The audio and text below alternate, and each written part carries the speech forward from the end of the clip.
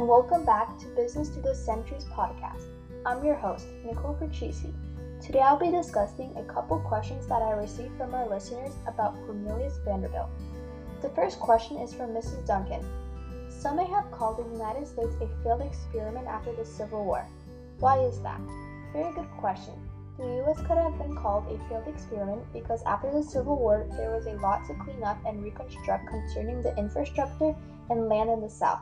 Almost everything had to be reconstructed.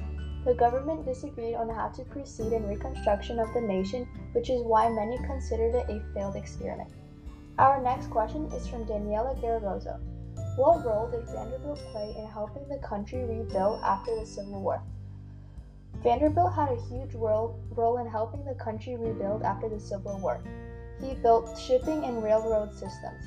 Vanderbilt launched a steamship service that transported prospectors from New York to San Francisco via a route across Nicaragua. His route was faster than an established route across Panama and much speedier than the other alternative.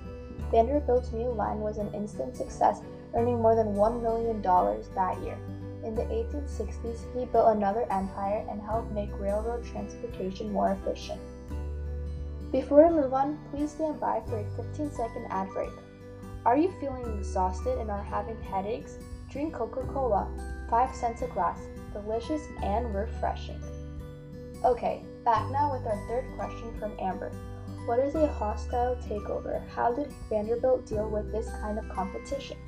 A hostile takeover is the acquisition of one company by another. That is accomplished by going directly to the company's shareholders or fighting to replace management to get the acquisition approved. Vanderbilt dealt with this type of competition when he was involved in the Erie Railroad War of 1868, when he battled Wall Street traders Jim Fisk and Jay Gould for financial control over the Erie Railroad. And finally, our last question is from Alma. What major industries emerged in the decades after the Civil War? The major industries that emerged in the decades after the Civil War was the railroad, oil, and steel industry. Thank you for tuning in to Business Through the Centuries.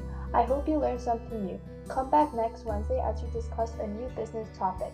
Bye.